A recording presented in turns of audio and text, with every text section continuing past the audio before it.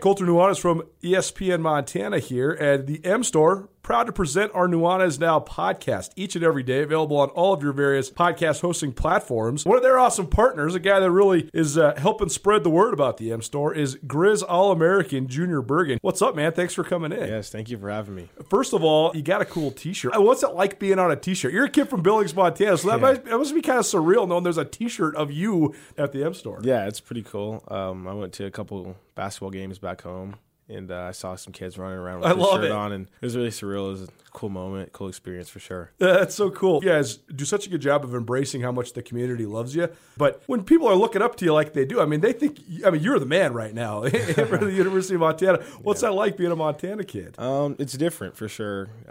Growing up, you kind of look up to guys like who are in the NFL and stuff like that. But, it's just great to have a positive influence on these kids' lives. I just want to make sure I set the example and lead by example and give them someone to look up to. Go check out the M Store. They're located there at the corner of Higgins and Broadway here in the city of Missoula, and you can also visit anytime online, montanamstore.com. They have all the latest and greatest, a whole bunch of original Grizz gear, and of course, they have Junior Bergen t-shirts. Junior Bergen, proud partner with the M Store, as well as us here at ESPN Montana. Thanks for swinging by, man. Yes, sir. Thank you for having me. The M Store, where they're all Grizz all the time.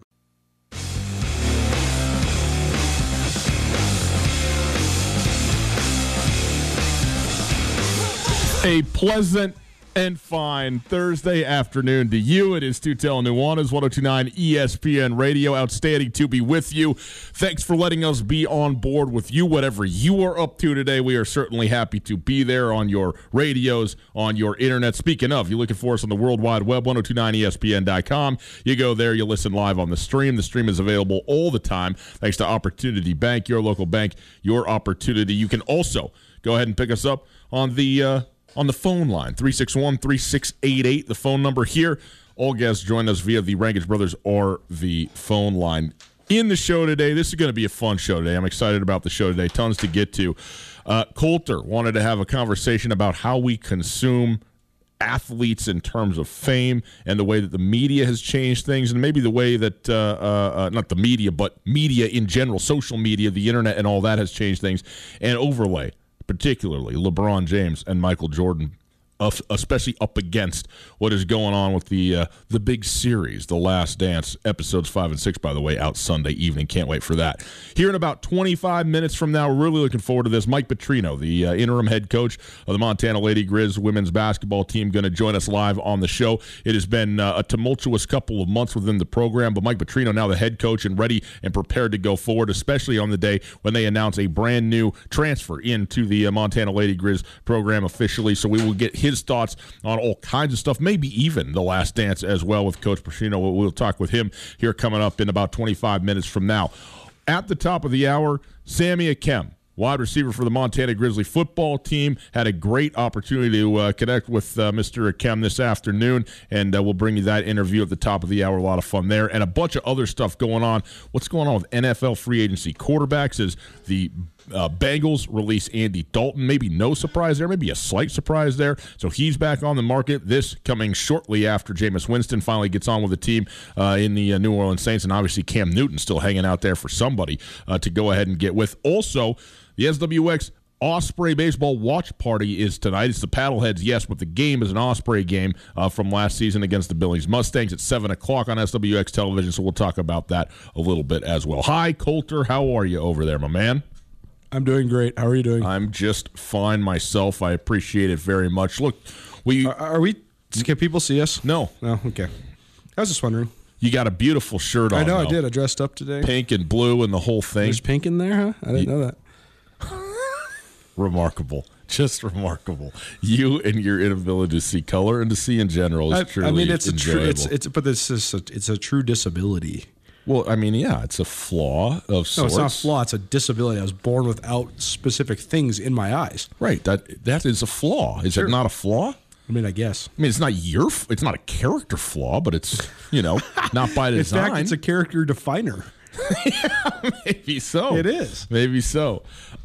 Look, we don't have a ton of time here because we're looking forward to having Coach Petrino on with us here in just a little bit. But I know you and I were talking off air and thinking about the show, and you were, as you've been watching The Last Dance and thinking about the level of fame that Michael Jordan occupied over and against the level of fame that others have occupied, the closest comp today obviously would be LeBron James. We talk about the sport and the athlete, and he is still the foremost superstar in basketball today. And so, talking about that stuff and the way things have shifted and changed. And I thought there was a couple interesting elements in that, and I've had a couple more thoughts, but I'll let you kind of set the table on this thing and bring people into the conversation that we were having. Well, I think that a lot of times, the debate of greatness is one of the great debates that we have in any sort of commentary when it comes to the sporting world, and it's particularly apt and particularly heated when it comes to basketball, because I think that defining the tiers of the all-time greatest players in basketball is easier than in the other sports, because it's not about statistics as much as it is just about persona and winning.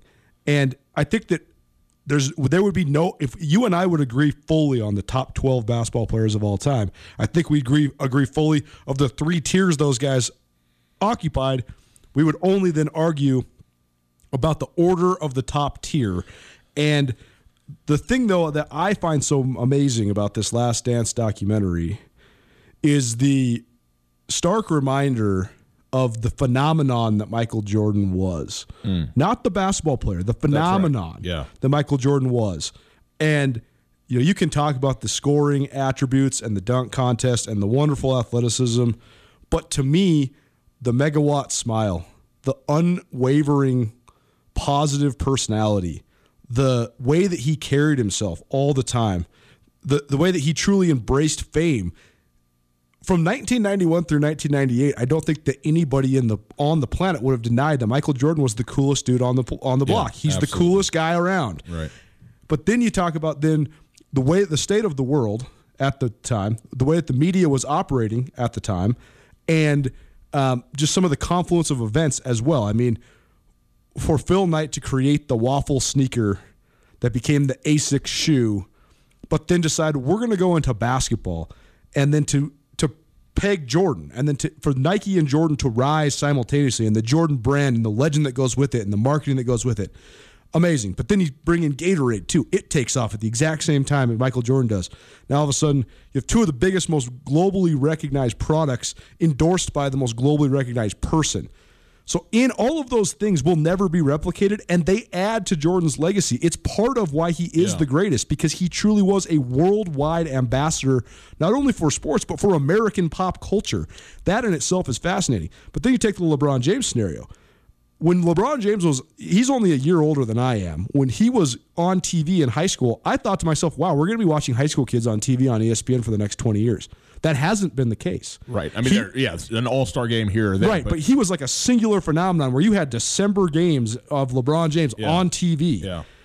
That's the phenomenon. And to put him on the spotlight, to put him on the cover of Sports Illustrated, he's 15 years old, and watch his being anointed basically as the second coming, but then to watch him navigate it without really faltering whatsoever. I mean, he's had a couple missteps, but nothing like so many great athletes. So I think each of their legacies when it comes to the persona that they are unique. They will never be replicated, and I don't think you can decide one is better than the other, but you have to acknowledge that it goes into who these guys are. But then I just got to thinking about a lot of the ways that Jordan was protected because of the persona that he had, because of the marketability of him. He was protected in a lot of ways. He was protected by the NBA. He was protected by himself. He's one of the first guys to determine that I am a brand and I'm going to protect this brand at absolutely all cost. But then he was also protected because of his own grace with the media. Dozens of people that covered the NBA, from Jackie McMullen to Sam Smith to Bob Ryan, all the way down the line, they'll all tell you, Michael Jordan would sit with me forever. He would sit down with me whenever I wanted. We could sit at the hotel bar, whatever. But then I also think that there was a lot of times where then the media protected Jordan. They didn't go after him as hard as a lot of superstars. And that's what you and I then got to talking about, was how when Jordan, in 1995, there was not a First Take and a all these commentary talk shows where you have to have content. Make no mistake, there's multiple people that are on this platform, on ESPN Radio, that have taken the I'm going to tear down LeBron and tell the world why he's not as good as Michael Jordan stance for 2 decades and made a career out of it. But I just think it muddles then the fact is, Jordan was so unbelievably beloved. LeBron is beloved, but also widely hated. Jordan never had to experience that. So I just think it's so fascinating to compare and contrast the way that the world is, the way the media works, the way that the media did work in terms of the reputation that we hold these guys to. There's a lot there, and I think there's a lot that's really good thoughts. One thing when it comes to the way that the media treated Michael and vice versa, he, not for all media, but when you were in with Michael Jordan, then you were good to go. Like you said, Jackie McMullen, you're hanging out. Ahmad Rashad, I think, is still to this day one of Michael Jordan's close friends. Inside the inner circle. Yep. And so that stuff, by the way, isn't unique necessarily to Michael Jordan. We talked about the fact that Jay Glazer was the guy who introduced Michael Strahan into the Hall of Fame. That's the type of friendship that became out of what was a working professional reporter athlete dynamic. But the other thing too is, at the time that Michael Jordan existed, the reporters were the sports reporters were there to report on sports and nothing else. And there was an understanding that this is what we do. And if Michael Jordan is going to be out till 4 a.m. doing, sitting at the craps table or whatever it is, the fact that he's allowing me to be with him is, a give on his part. And the give on my part is I'm going to talk about the sports that Michael Jordan does and nothing other. Now we have these entities that exist. TMZ Sports exists only to see you at the craps table and not at all to see you as an athlete or whatsoever. Right. And by the way, that even if TMZ, you can think what you want about them, every Joe Schmo with his phone in his, if I walked into a casino at 3 a.m. and I saw LeBron James, you better believe I'd be like, hey, check this out. Now, I don't think people necessarily would fault them at this point, but heaven knows that Michael Jordan at 5 a.m. getting in a cab to maybe get a couple hours of sleep before the basketball game would have changed the way a lot of people thought about him in the moment, and you never saw that until after the fact.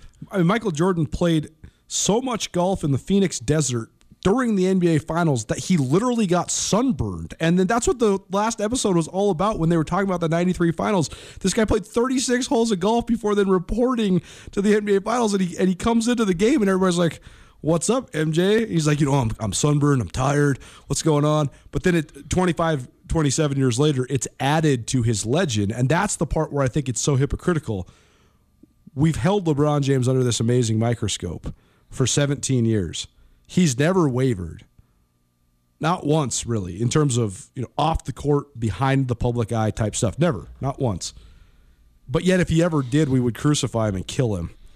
Compared to Michael Jordan, where it was kept under wraps, and if you knew, you knew. You thought it was funny. If you didn't know, you didn't know. And now it's used to enhance and accentuate his legacy. Well, but the difference, though, is that had that been known at that time in a macrocosmic way to the masses, he would have been killed on a bunch of that stuff, but you just didn't know. Whereas LeBron, he's done an unbelievable job of understanding where and when and how to be. But this is a great example of how the culture is changed in terms of us as a society, the way we consume this stuff. Harken back to, I believe it was the 1992 Eastern Conference Finals.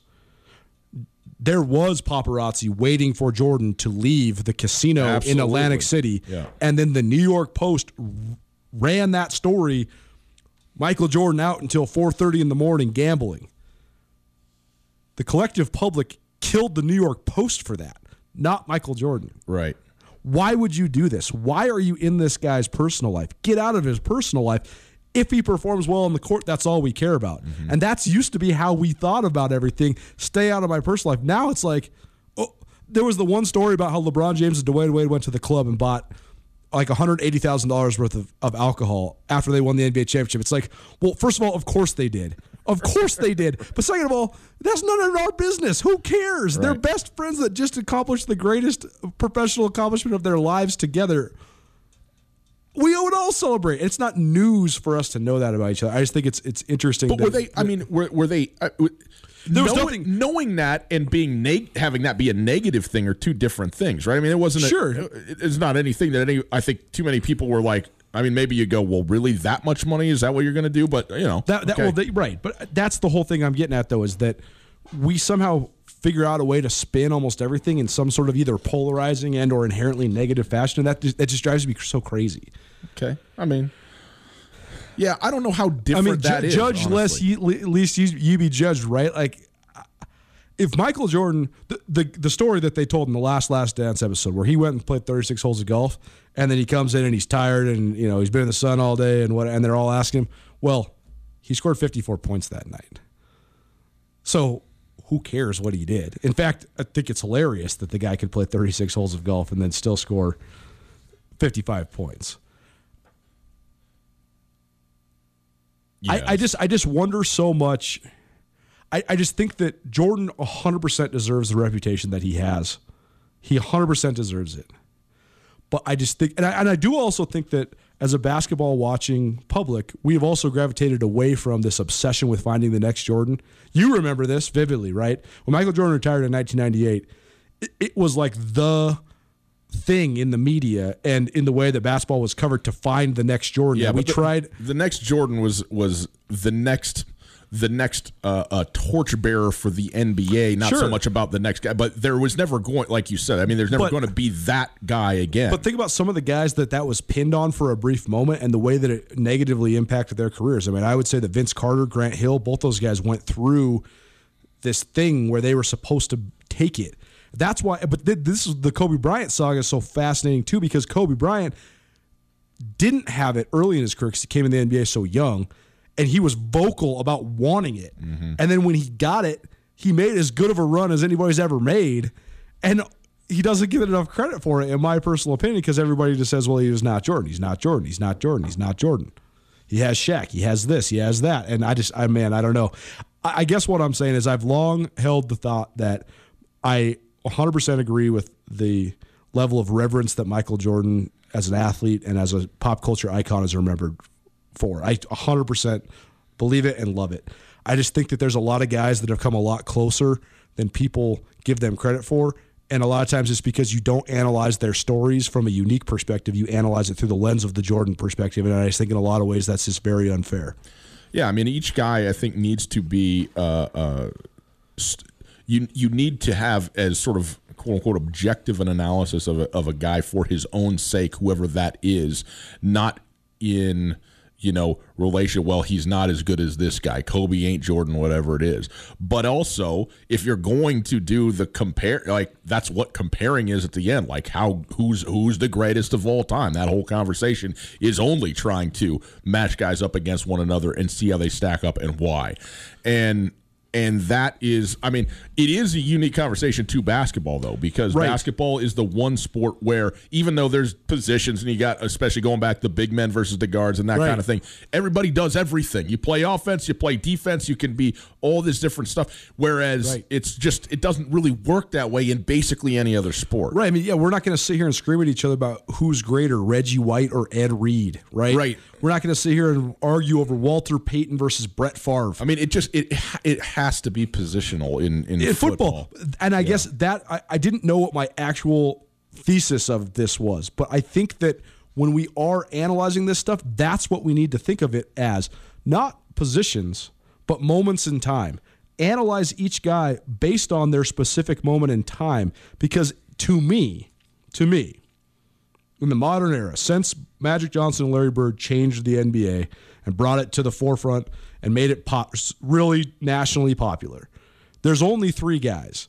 It's Michael Jordan, it's Kobe Bryant, and it's LeBron James. Yes. But I think that if you were to truly bring in all the factors around their legend, around their coverage, around their hype, around their machine, you would realize that if you were to really check the boxes all the way across the board, that they're actually probably even in a lot of ways because of the different unique circumstances that they had to endure. Yeah, I mean, there's going to be as many similarities. There's going to be as many differences, if not more, as there are similarities when it's, in terms of what changed, and especially what changed about the world when they played. If you want to distill it down to just basketball, I think you can do that, and then it becomes, one of those conversations, one of those debates. One more point on this conversation, but then I want to ask you a question. I know we're getting up close to it, but one more point is that we've talked a lot about the mass media and the rise of the mass media, the rise of cable TV, and that goes hand in hand with the rise of some of the people that attained the greatest fame that the world has ever seen, whether it's Michael Jackson, Michael Jordan, Princess Diana, Mike Tyson. These people became more instantly globally famous than anybody in human history. You and I were talking about this earlier. There's way more ability to access avenues of the media and find media that is about humans now. But because there's so many more outlets and ways to do it, people don't become so singularly famous. I just think that, like you and I were talking about, there will never be another situation in the globe. I guess you can never say never, but it will be incredibly rare if we find another situation on the globe where, like, you could have found in circa 1991, where you could go to a place on the planet, say in Africa or say in East Asia, where it's a third world country. There's no running water. There's no electricity. There's no anything. Yet you could find some sort of relic, whether it be a T-shirt or a hat or a shoe to Michael Jordan, and you might be able to hear one cassette tape in the entire village, Michael Jackson's Thriller. I don't think that's ever going to happen again. Yeah. I mean, I tend to agree with you. I mean, the internet has basically ensured that something like that won't happen again, and it was remarkable, the reach that was there from those two in particular, but from the sports standpoint for Michael Jordan. I want to circle back around because I have a question for you. I want you to think about this because I know we got to get out to Mike Petrino. Maybe we can ask him this as well. But here's my premise of this question is that I've been watching Basketball Love Story, which is these little vignettes all about the history of basketball. Yep. I think it's a total of 80 episodes long. Each one's only like 8 to 10 minutes long, but it's like 80 episodes long.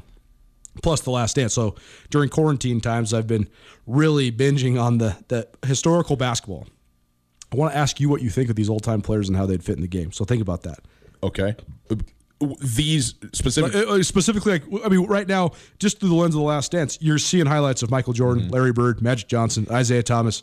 It's my thought that the best guys from 1960 through now would still be the best guys. I was just going to say the best guys would still be the best guys. I totally agree with you. That said, the guys they are playing against, right? The average, the level of average NBA player is, it's astronomically better than what the average NBA player in the 70s was, or even in the 90s. The part where they were showing the 93 finals, where they just got Dan Marley on an island guarding Michael Jordan. I looked up Dan Marley's resume from that year. He was second team All-NBA. He was first team All-NBA defense, and he was an All-Star. Michael Jordan is just cooking this dude. He's just killing him. Of course he is. It's Michael Jordan. I know. But like in this day and age, at least he would be guarded by like Andre Iguodala or Klay Thompson or somebody that has a chance. I mean, this was no chance. This was Dan Marley is stuck in concrete and Michael Jordan is just destroying this guy. It's like me defending anybody I've ever defended. It's Tutel Nuanez, 102.9 ESPN Radio. We'll take a break. On the other side, the interim head coach of the Montana women's basketball team, Mike Petrino, is going to join us, talk about the new transfer that the Lady Grizz have gotten, his perspective on this, the future going into the offseason and then around a corner into next year as the head coach of the team right after this. At Blackfoot, we're experts at keeping customers and communities connected online. In fact, we executed our own business continuity plan, quickly mobilizing to keep our communities online with the service and experience they need. You need to stay connected too, and we can help. From home internet to remote workforce deployments, contact Blackfoot to learn how we can help you stay connected today and in the future. Call 866-541-5000 or visit goblackfoot.com/remote workforce to learn more. Bed of roses that I lay on, where I was taught to be a man. This bed of roses where I'm living is the only kind of life I understand. Welcome back to Tutel Nuanez, 102.9 ESPN Radio. Outstanding to be with you on this Thursday afternoon. Hope you're having a fantastic day. We certainly are. We appreciate you being there. And we are happy now to go to the Rangish Brothers RV phone line and welcome in the brand new interim head coach of the Montana Lady Grizz basketball team, Mike Petrino. Coach, thanks so much for taking the time and being with us. How are you today? Doing well. Thanks, guys, for having me. This is a great thrill to exciting week here. Yeah, well, we're certainly letting me join you guys. Well, hey, anytime the door's open, man. You kidding me? We're happy to have you. We appreciate it very much. Now, we got to ask you, because we were just talking Jordan, LeBron, The Last Dance, the whole thing. You're a basketball guy. When you're looking at this thing, what do you think? I am loving every single minute of it. I mean, I have. Everyone's talking about what they're binge watching during this unfortunate time, and I can tell you that the only thing I've been binge watching prior to that was just film, trying to find players. Right. There's a thing called Synergy that we've been, our whole staff has been watching that continuously. Get a name, try to find out or Huddle or whatever film we could. And the close thing was, I guess there's a Disney show that's on all the time with my daughter. I feel like I don't binge watch it, but it's in the background. Right. But when The Last Dance came on, I've taped them all and I've watched it uninterrupted, sometime in the middle of the night, and I've enjoyed them so much. I think it's fascinating. Don't you guys? I think it just brings back so many memories. Oh, it brings back so many memories. How different was the game back then? The game was so different back then. The low scores, the physical talent, physical play, it was just different. Absolutely different. And I think of yourself and a lot of people in the coaching ranks in each of the 4 episodes that I've watched this.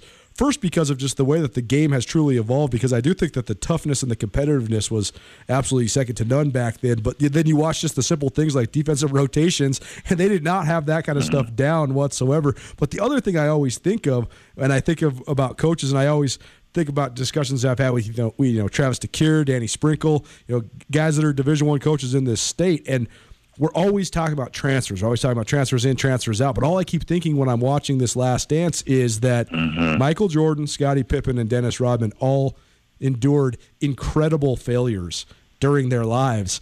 And that's what made them some of the greatest players ever. And I think of the coaches because I just know that you guys wish you could convey that to young people so much sometimes.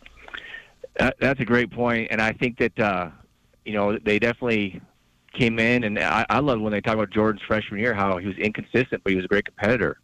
And, we talk about practice today, practices are competitive. That's what you want, right? As a coach, I think players enjoy competitive practices. And, today, a lot of the kids, when they get to college, they actually play more games than they practice sometimes, right? I mean, that's the whole circuit in the summer. They just go from game to game to game. Well, after a while, they're not as special. So the whole competitive thing, and Jordan, the fact that he just kept getting beat up by the same team in front of him and just kept coming back, got stronger, and definitely had a thing he wanted to do, and he wanted to beat him. He didn't want to just, they say, join another super team, and that's been fascinating. I'll tell you what else has been fascinating is that you guys are sports fans like me your whole life.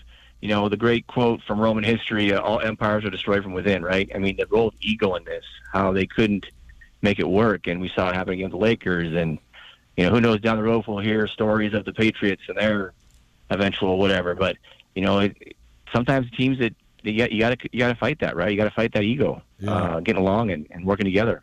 Well, no, when Tutel Nuanez falls apart, it will be Tutel for sure. The ego it'll be from the win. This is where it all goes sideways. Mike Petrino joining us, interim head coach of the Montana women's basketball team, the Lady Grizz. And coach, officially announced, I guess today, but Hannah Thurman, a 6'1" wing from Three Rivers College in Missouri, of all places. So tell us about the player, but also, going, not just out of state, but to really a different region of the country to find her. How did that come about? Well, first of all, I got to give great credit to our staff. Jordan Sullivan, Nate Colville, Jace Henderson, and I, we worked really hard on all the kids. There was a great 3-week stretch there. We were talking every day. Jordan had a connection. Jordan Sullivan had a connection. We knew about her, and then we all watched film on her, and we all agreed, man, this kid is, someone we really like. Now, we weren't the only ones because she got flooded with calls. She was already committed to a Division I school. She was flooded with calls when she got out of her NLI, and we were one of them, and we just kept being persistent. And, I think the fact that we all had conversations with her one-on-one, we had group talks with her, we had to be out multiple Division I schools, and, with our situation, it's just been a perfect storm of adversity for us, right? You have this unplanned, unexpected thing occur in a program, and next thing you know, you're pushing this historic program, asked to help with this transition and do what you can. By the way, you can't go out recruiting because of COVID, and you can't bring anybody on campus. Right. So we had a lot of things that we've, been put in front of us, and we just kept grinding and working. And our staff just did a great job, and we connected with her and her family. They've never been to Montana. We had to get creative how we're going to bring Montana to her. So it worked out, and I know on a Sunday morning I'm walking around on campus doing a virtual tour with my phone to the buildings that I could get into. I can't even get in all the buildings, right? So I have to go through our facilities, and then probably the best part of the story is, we're texting her and back and forth, and she says, "Hey, Coach, can I have a meeting with you guys? I got some more questions. My family has some questions." And this is something that normally happens. Okay, sure. So we set up a time. This was late last week, and so of course all of us are organizing our day, and we go to FaceTime our group from our different locations. And when it came up, the whole family's wearing Montana sweatshirts, and nice. Dad had overnighted them from the campus bookstore, I guess. And they're there, and she says, "I don't have any questions. I'm just telling you I'm coming to Montana." And we were all, of course, all excited. So I think the story of how it happened is even more fun. And it's just been fun for her to, they can't wait to get here. They have to wait till the travel restrictions are lifted, of course, but they plan on coming out here to check things out and get organized for her off-campus housing and so forth. One thing that Ryan and I both really enjoy is just dissecting and learning about the various coaching trees, and we just got done releasing our Grizz Greats, the Coaching Tree podcast, all about the men's basketball program. And it was by the way, can I just say how great those are, guys? I love those. Well, those thank you. Thank you so excellent. Much. Nate Colville was the first to tell me about these, and and then I started listening to them, and they're excellent. I love them. I just want to say that. Well, it was certainly a blast to do, and again, shout out to all the coaches who took the time to be a part of it. But that was a lot of fun and some great stories in there, no doubt. Mm-hmm. I love studying that element of it, though. And then when you look at the Montana women's basketball program, it's so interesting because there was such incredible stability for the Lady Grizz for so long. I mean, Robin Selvig basically had the exact same staff from when Shannon Schwein first joined his staff the year after she got done playing until Robin Selvig retired. So, ironically, he doesn't actually even really have a coaching tree. And then, when Coach Selvig steps down, Shannon takes over. And Annette Rosslow and Trish Deuce step away from the game altogether. So there's really no coaching tree whatsoever. But there's so much consistency there in terms of recruiting. But the Lady Grizz never really went outside of that blueprint. Is there an element for you of excitement of kind of maybe being able to go outside of that and maybe not just recruit the Pacific Northwest and go to places like Missouri, go to junior colleges and kind of put your own stamp on it? Well, first of all, I think that I think Coach Selvig's tree doesn't just limit to the coaches. I think that he's had players that have gone on to coaching. I would consider that part of it. Sure. I think that there's dozens and dozens of programs that would take 38 years of Robin Selvig and having great players like Shannon and the success they've had is pretty unparalleled. So, everybody's different as far as the game evolving and stuff. Obviously, kids today. Remember how many kids never left the state growing up, right? They just played in their local state. Nowadays, kids are traveling with AAU. They're traveling all over. So distance isn't a factor. I know last year I went to Atlanta for a tournament. Everyone's like, "Man, you guys are recruiting kids in Georgia?" No, we're recruiting kids from Washington, Idaho. They just happen to be playing in Atlanta. Right. So I had to go there and watch them. So today it's just more, kids are traveling anywhere over. So you have to watch that. And then when I was at Wyoming, the junior college route is a viable option in the sense that there are kids there, and I'll tell you what, when a kid goes to junior college, when they put those 2 years in, those long bus trips, they really love basketball, right? They really love it, and they're chasing their dream, and it's a great thing. And also, there's kids that are from different countries who come in. They don't qualify for an American four-year school, so they go that route. So there's great stories there. You just got to find them. I think that what we did was when we had this situation happen 3 weeks ago, we knew, okay, we've got some definite spots on our roster, right? Upper class. We have 5 freshmen coming in. The decision we had to make, and what I told our staff was, hey, we don't need to get younger. We already have 5 kids coming in. The last thing we need to do is get 6, 7, 8 in one class. So we need to get older And our plan was to get older, more experienced kids to balance out our roster. And that's what we tried to do. And that's what we're doing now. And we've got good things happening with the addition of Hannah, and hopefully we're able to announce some more good news here later too. But that was our plan. So we just went that option. Now we're not going to take anybody. There's a lot of kids out there. We're not going to take anybody. We're going to have to find the right pieces. And we just felt like there was a need assessment there, and that Hannah brings experience, and she fills a need, especially with 3-point shooting, and that's something we wanted to address. So that's how we got there. But we're not going to wait. We're going to cover everywhere. We're going to look everywhere. Mike Petrino joining us, the interim head coach of the Montana Lady Grizz women's basketball team. And, Coach, I want to ask you about going into the future and what it looks like here in the offseason and into next year for you. But I want to take you back a little bit. You referenced, of course, you take over under an unforeseen and adverse circumstance, and the coach that brought you in and the reason you're at Montana in the first place is let go. Mm-hmm. And that, is obviously, has got to be tough emotionally in all these different ways for everybody involved, certainly for you. And then you find out, well, now the program is going to be in your hands for the foreseeable future, which is a great thing. You got to be excited to be the head coach. So take us through that. What was that like, that process there, just for you personally, trying to sort of wrap your head around everything that was going on? No, it was a very emotional day that day, unexpected. And, you're right. Shannon brought me in here. I have great respect for Shannon. She was a wonderful player. I know she worked very hard as a head coach. We had some unfortunate things happen that first year, and with challenges of injuries and so forth.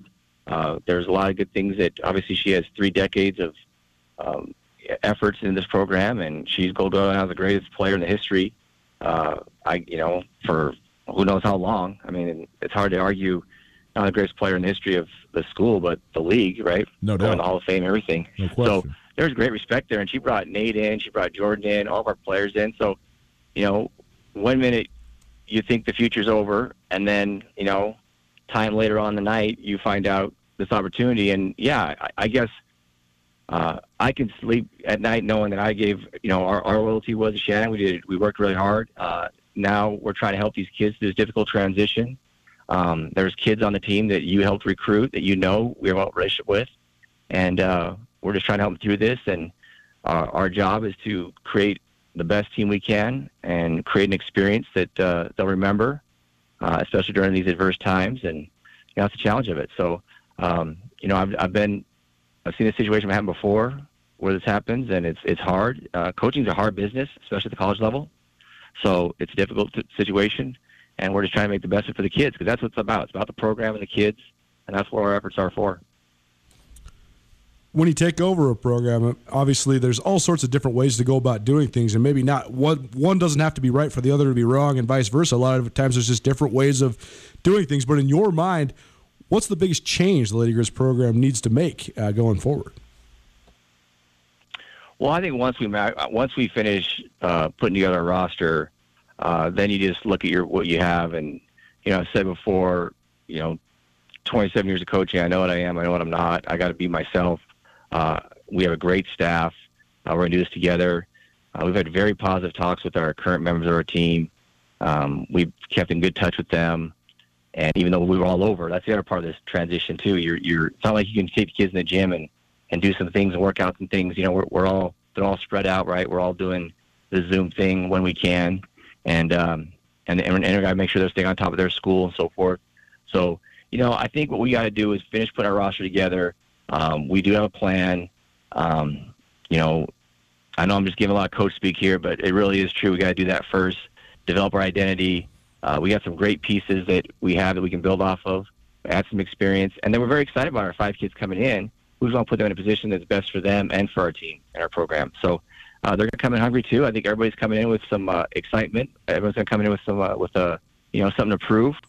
And again, we're going to not focus on what's not there. We're going to focus on what is there, and we feel like we have some really good things that we can potentially do and develop and gel and see what we can do when we get out come game time.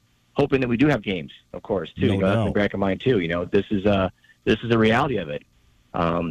Every day, you hear more and more, and we have no idea to predict the future of what's going to happen. Obviously, what's got to happen is we got to open up our everyday life and get back to as normal as we can first. All those sports are obviously secondary. They do serve an important purpose. And, we have to get our kids back in school, both at the local level and the university level. You mentioned that coaching is a tough business, and it certainly is, no doubt, but it's also one that seems to be so prevalent in your family. So the fact that, you come from this family of coaches, starting with Putter Petrino and his awesome building of the Carroll College football program, and then, all the different varieties of Petrinos that are football coaches all across the country. Why has coaching been so influential in your family? I get asked that before, and what the reality of it is I can't remember any relative of mine saying you should go into coaching. It was never like, in fact, I think the older ones try to talk you out of it when you're young. And every one of our stories is different. Mine was, I just started coaching 1 year at age 20. I don't have a All-American college background like some other players, but I started coaching youth basketball, and then that turned into high school, which then turned into, 18 years later going to college. And I guess it's just and being an educator too. I taught for 12 years. I loved it. I don't know. There's something about having that challenge of teaching in an individual in a team setting that I don't know what it is. There are definitely players. We have family members. One of them is my cousin who's in town here. He went to dental school, and he's an endodontist. And I always say he's the smartest Petrino in the family because he's he does that for a living versus coaching. But he's very successful in what he does, and very supportive of our programs here at the university. But I don't know. There wasn't like a thing. My brothers and I, we talk a lot. My cousins, I talk to Paul. I've gotten to know Paul more. Some I don't really talk to very often. I have Kyle Sampson, the new coach at Tech. He's married to a Petrino. I talk to him. And I love studying coaches too. I think it's fun studying coaches. I love going to practice. I've sat in Coach DeCure's practice. I've sat in Coach Houck's meetings and practice. I love studying practice. I think that's really fun to do. I think you always learn watching educators work. That's one of the things I love the most. So I love talking to football coaches. Football coaches are so organized because if you think about the number of bodies they have and the time they have, I love studying coaches that do that. Just how they maximize, how they get kids to work in a team setting. I think it's fascinating to study that. Mike Petrino joining us, head coach of the Montana Lady Grizz. And Coach, last thing here for you for me is as you go in through this offseason and into next year, and you already kind of set up for us what needs to happen first in terms of getting the players in and getting it set the way you want to go. But when you talk about just navigating the program as a whole for this space and then see, kind of what happens on the other side of it, what to you is the priority for you in terms of the expectation of what you want to have happen for this season and then maybe for yourself and your staff beyond that? Well, I give great credit to, Jordan, Nate, and Jace. We've, it's a very difficult situation. But we are very fully committed, invested to doing the best job we can. This week is a week where it's dead week, right? So we can't actually, we have weekly meetings, but we can't actually do that right now. Right. Because of the dead week, but that doesn't stop us from working.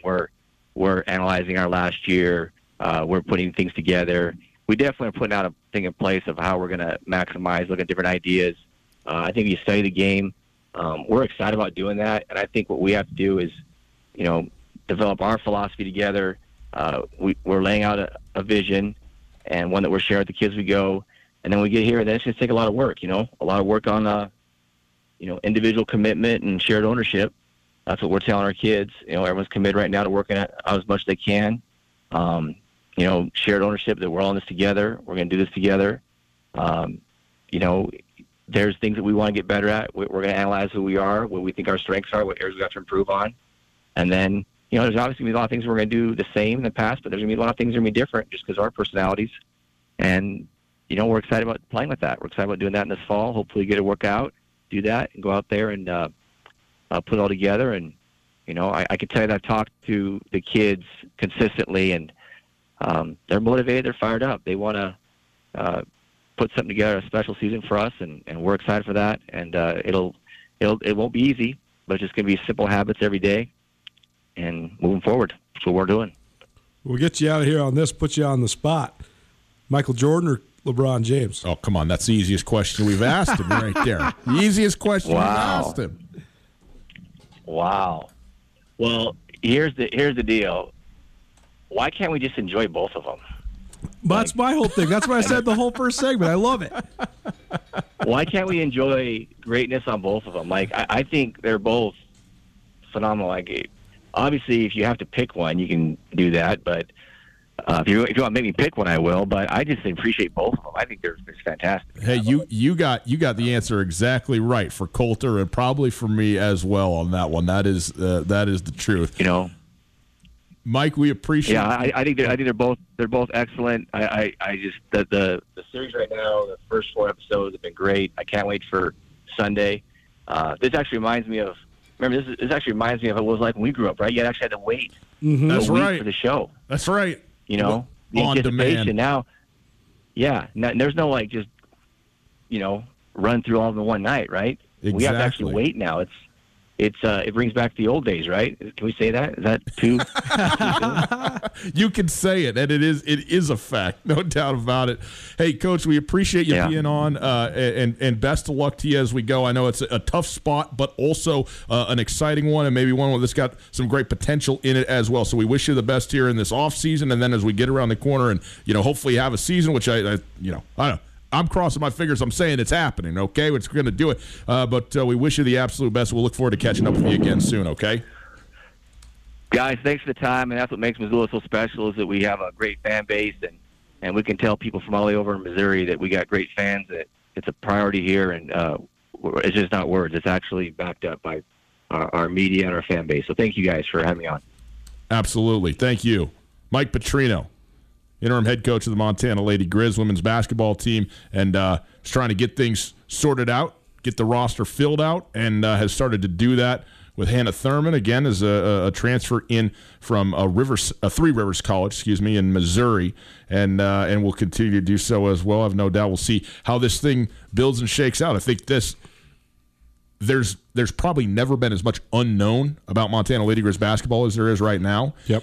And when it's known because it's been so great, that's a good thing. And some people, face the unknown with being wary or anxious, or maybe in some modicum of fear. But I think that in a situation, the situation is what it is. You can think about that whatever you want to, and that's fine in terms of just the program as it stands, because this is what it is now. Mike Petrino and his staff, that's the staff that's still going to be there for this year. There's great opportunity in that, or at least potential to be great opportunity in that, even when the circumstances are not good and are in some people's estimation bleak as well. Maybe they are, but I think the fact that you have the unknown makes the unexpected the only thing that can happen, because there's nothing to expect. And I think I would look at that as being a good thing in a lot of ways. No question. It'll be interesting to see how it all plays out, but I've been thinking about this Lady Grizz situation so much, obviously, because it is absolutely the news of the day, but it's also just, to me, something that's been a huge part of my life and my career, too. Mm-hmm. And I was thinking about when you have someone like Robin Selvig step away, whoever takes over for him is going to be facing such an unbelievable challenge, no matter what. Sure. And then when you factor in that person being the all-time greatest player in the history of the conference, it actually sets up a truly unprecedented situation. I was really trying to think. This would be like if Shamiqua Holesclaw or Tamika Catchings took over for Pat Summitt at Tennessee. Right. There's 10 million ways it could not go perfectly well, and only one way that it could go perfectly well. And that is why I think we're in the situation that we're in. And I think that we can analyze things until we're blue in the face. But at the end of the day, Shannon Kate Schwain taking over for Robin Selvig was going to be an enormous challenge. And I just always wondered, because if you try to replicate exactly what Coach Selvig did, and if you're Shannon Schwain, that's all you've ever really known is coaching under Robin Selvig, and that program, the program you played for, the program you've been a part of for 30 years, of course you're going to try to do the same thing. But a lot of times, no matter how close we are and how close we are to situations, you can't replicate what someone did before you. And you're completely different people. I mean, they're right.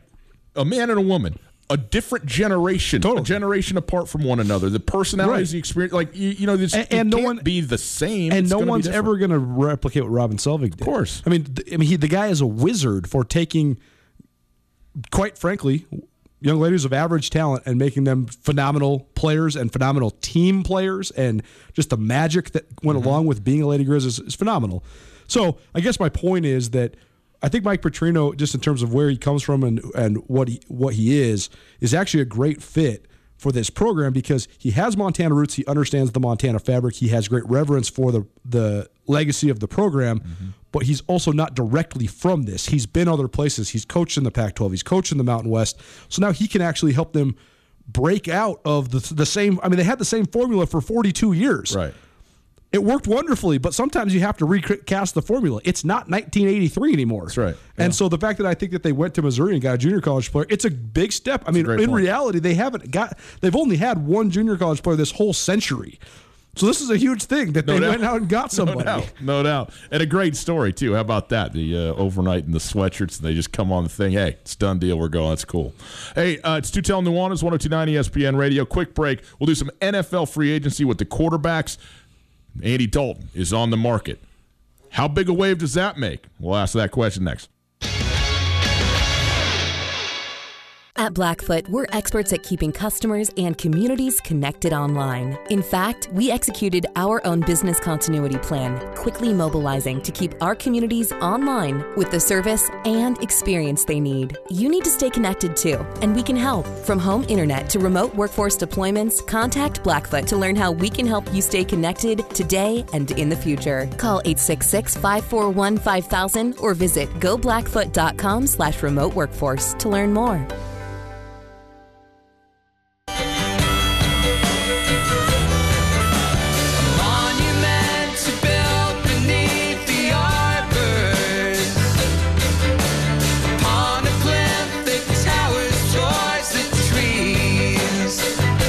Yeah, we're a little late. We are a little late on this one, but what would you expect?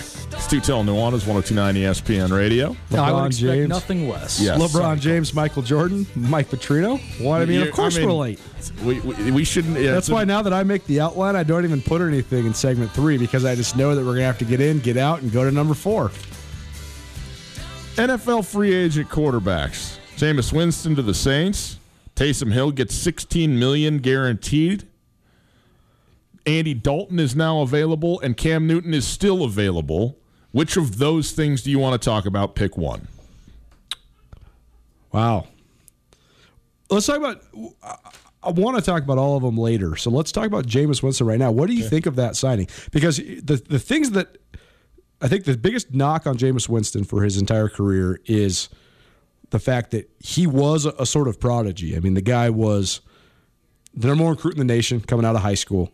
A guy that could have gone professionally. He could have gone pro in baseball right out of high school. That's right.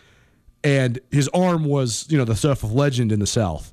And then he goes to Florida State and brings this storied program who'd had a lull lately all the way to the national title. And then I think that he's like a lot of young men. When you achieve so much so young and you don't have to get knocked down, then I think you have a hard time accepting any sort of authority, any sort of mentorship. But I think the moves that Jameis Winston has made in the offseason, whether it was with a certain level of humility, being okay with what happened in Tampa Bay, to the fact that he acknowledged that maybe I don't see so well, I'm going to go get my eyes fixed, to then now the fact that he signed in New Orleans in a place where he's certainly going to be the backup for at least a year to learn under a Hall of Fame quarterback. To me, those are the things that I wanted to see because I'm on Team Jameis. I know I'm in the vast minority when it comes to that. But I think the kid is still incredibly talented. And you can say, okay, he already played for Bruce Arians, the quarterback whisperer. He didn't figure it out. I still think he has a big-time chance to figure it out, and I hope he does. I love this signing so much for Jameis. Right. On a bunch of different levels, some of which you touched on. But first of all, quarterbacks who come in and play in our starters and can't keep that job seem to be immediately relegated to, well, you're just a backup in the league at best, or maybe you're out entirely. That said, part of that to me is that there's a bunch of quarterbacks who were starters that just can't swallow the pill, like you've talked about, of, hey, you know what? I wasn't very good. I need to get better. I need to learn how to get better. Can I get better? Where do I need to go to get better? And Jameis Winston making this choice bespeaks that level of humility to me from a football standpoint, which I think is really, first of all, necessary for him, and second of all, talks about his frame of mind, like where he's at with himself as a player and what he's prepared to do to continue being a professional. Right. The other thing that I think is at play here is we've seen a lot of guys who are mediocre at the NFL level. They're all great, right? But mediocre quarterbacks in the league. Okay, Jameis Winston is one of the few that has been both. He's not even.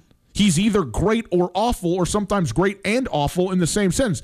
He threw 30 interceptions. Absolutely unacceptable. Cannot have it. Can't win games doing it. He also threw 30 touchdowns and 5,000 yards, all pro caliber quarterbacking.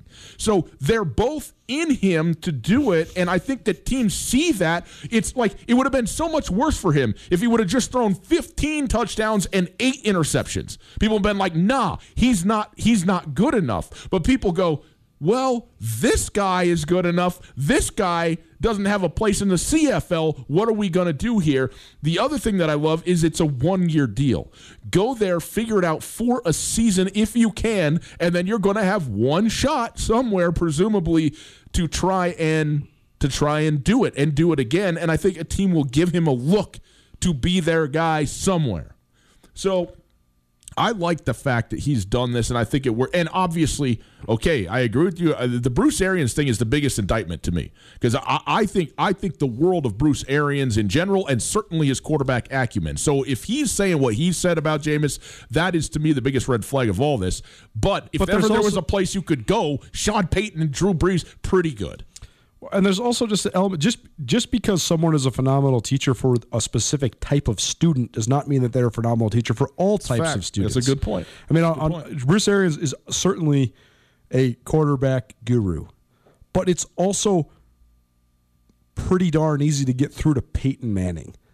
Because Peyton Manning's showing up half an hour early for class, ready to sit in the front row and take every note you could ever imagine. Do you know what I mean? Yeah, and I mean, I still don't think, though, that the willingness to learn is Jameis Winston's issue. Like, no. I haven't ever felt that he's been obstinate about being taught. The fact that he signed a contract with only $148,000 signing bonus, I mean, the contract itself is for $1.3 million total. Yeah. Crazy that Taysom Hill is getting paid 15 times the amount that Jameis Winston is getting paid by the same franchise. That in itself, we'll talk about that later this week.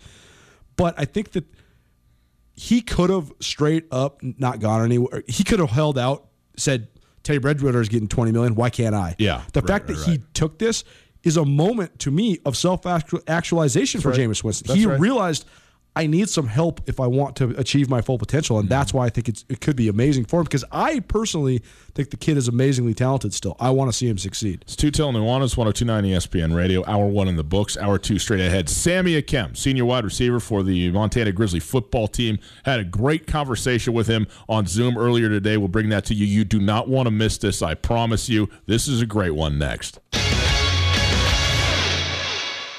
Get commencement ready at the Montana State Bookstore, your best place for blue and gold on game day or any other day. Their grad fair sale is going on right now if you visit msubookstore.org. Free regalia when you purchase a diploma frame at the MSU Bookstore. You can obviously visit the MSU Bookstore on the Montana State campus. The Montana State Bookstore, your best place for blue and gold on game day or any other day. Visit on campus or at msubookstore.org.